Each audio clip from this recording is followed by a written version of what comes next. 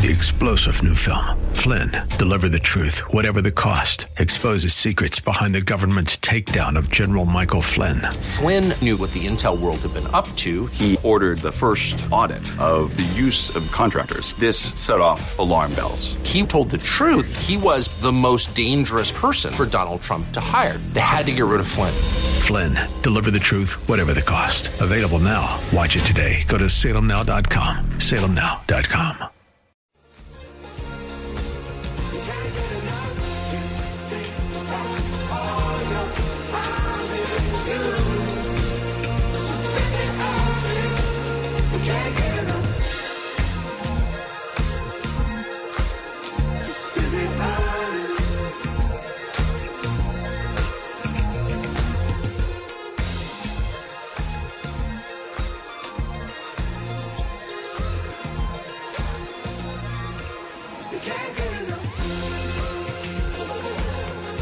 I'm Rob Black, talking all things financial, money, investing, and more.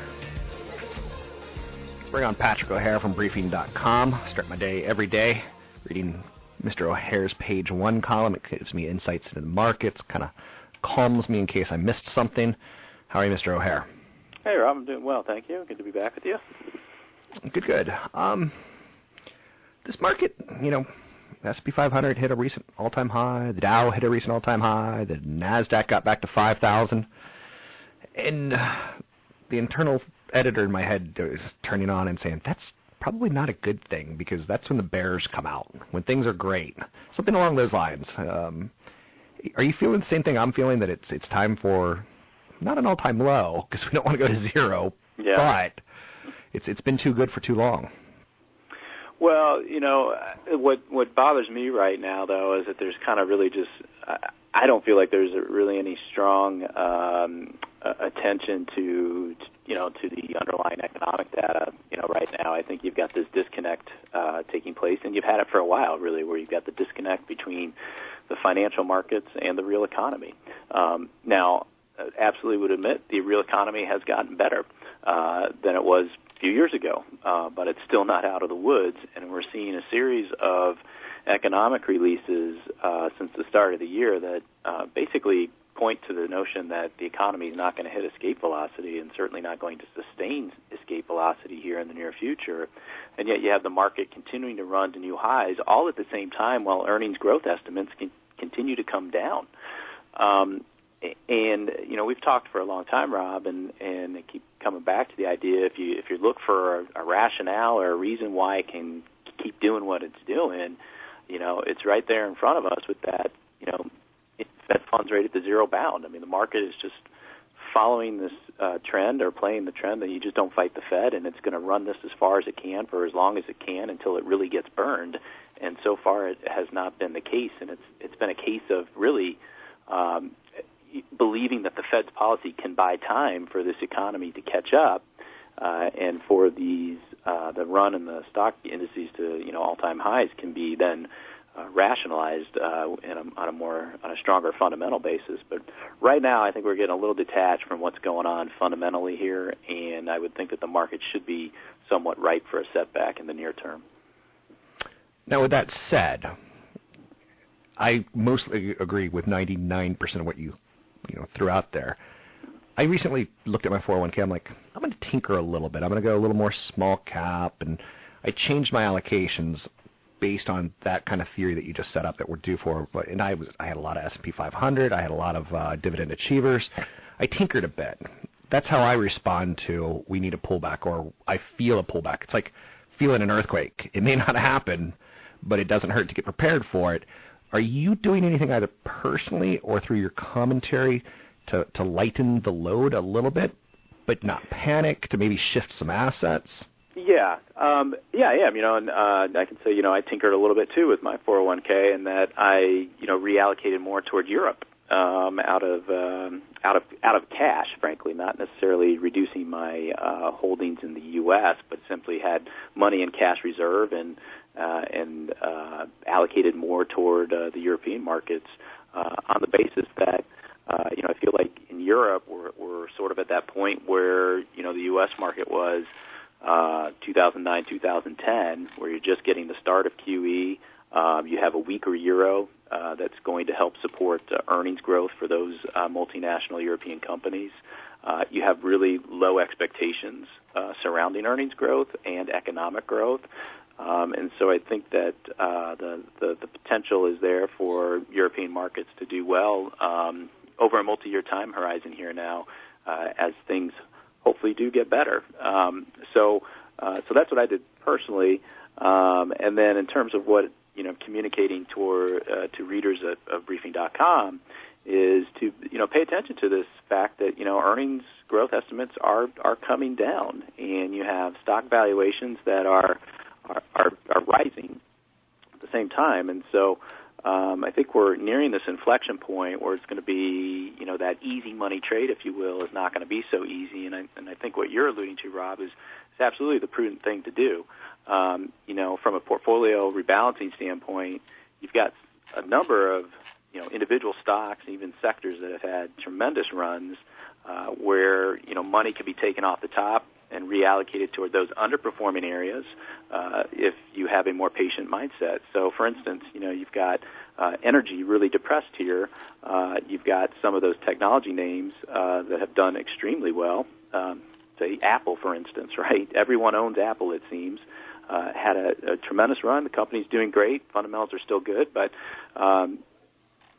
perchance there's an opportunity there to back something off a little bit and reallocate toward the energy stocks with house money, if you will, and wait that out and see that turn. It's not going to come immediately, but I think that's the nature of being attentive to portfolio rebalancing and having a longer-term mindset, because in the end that should pay off quite well. You mentioned something interesting there. You said everybody owns Apple, right? The last time NASDAQ was at 5,000, I think everyone did own individual stocks, but now everyone tends to own ETFs, with the exception of maybe Apple.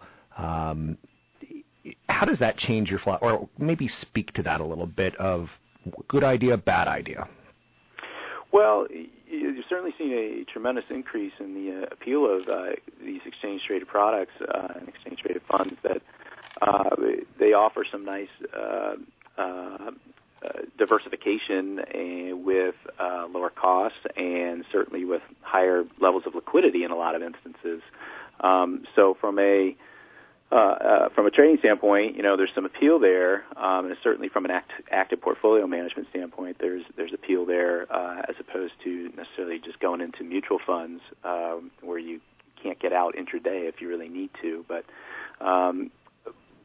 I think there is some concentration risk, though, when we have these macro trades, if you will, with high correlation, where kind of like everything seems to go up, off of the latest headline, and then everything goes down on the next headline, and you just, you're riding that roller coaster. And I think some of that does have to do with the fact that there's been a proliferation in these exchange-traded products and a higher degree of allocation there than there has been in the past, and likely will continue to be. So, concentration risk is something that I think investors need to be aware of and conscientious about, and that's why you look at a stock like Apple, where I say it somewhat facetiously. I don't own Apple, but I'm just saying that if you look at all of like the leading mutual funds, most of them will have Apple in their portfolios, and it does seem to be like the stock to own, and you have to be mindful of things like that, because if something goes bad for that company, you get people that kind of finally start to think, probably the best days are behind it, and then you start seeing that reduction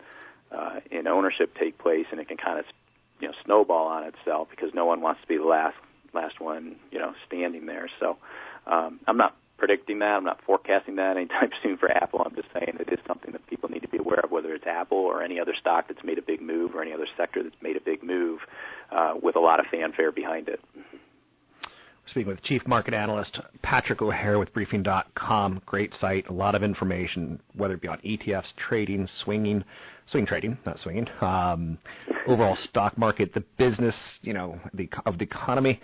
There's a lot of content there. Is there anything that you're working on right now that you want to make us aware of? We've got about 2 minutes. Yeah, I've got to, kind of what we talked about just at the top of the interview is simply, paying attention to the economic data that's coming in that continues to be weaker than expected here in the early part of 2015. And we're going to get key report here on Friday with the February employment report.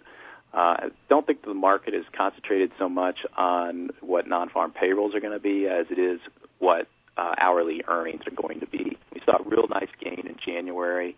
Our chief economist, Jeff Rosen, thought a good portion of that had to do with some of the one-time impacts of minimum wage increases. So we're going to need to watch that report carefully because we know that the Federal Reserve is going to be watching it carefully with respect to the hourly earnings trend to see if there was any follow-through from those strong January results.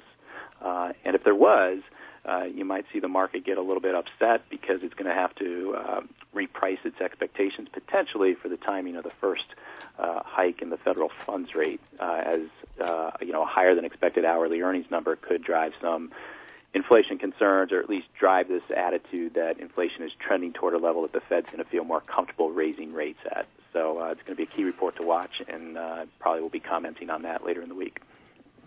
Thanks very much. We are paying attention to the jobs report because it's part of the teeter-totter between valuations and job creation and low interest rates. It's a big one. Thanks very much. That's Patrick O'Hare, Chief Market Analyst with Briefing.com. You can find out more about what Briefing offers and doesn't offer. I find it to be very robust, very user-friendly. You can find out more about that at Briefing.com. Some of the other stories out there today that I'm looking at. ASCAP, or ASCAP, the music licensing agency, is, in one sense, fighting for its survival, seeking to change decades-old rules that fit the online economics of nowadays, streaming.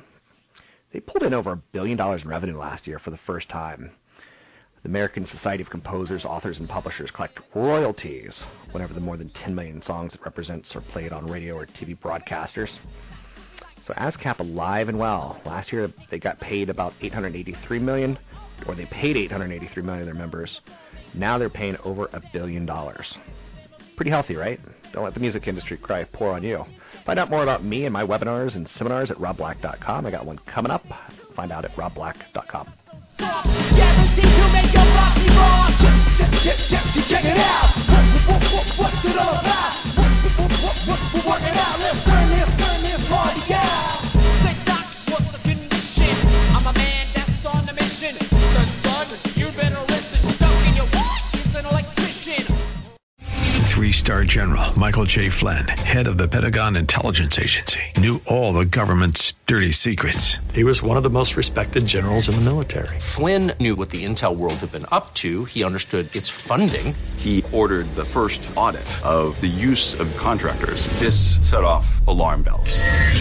The explosive new documentary, Flynn, Deliver the Truth, Whatever the Cost, uncovers the facts behind this scandal. Flynn told the truth. He was the most dangerous person for Donald Trump to hire. I find out the worst enemy that I'm going to face in my life is right here in America. They took my assessment and they wanted me to change it. And I was like, I'm not changing it. They had to get rid of Flynn. With in-depth interviews, archival footage, and never-before-seen personal records of the man behind the headlines. I just felt like I was drowning. Flynn, Deliver the Truth, Whatever the Cost. Available now. Watch it today. Go to salemnow.com. salemnow.com.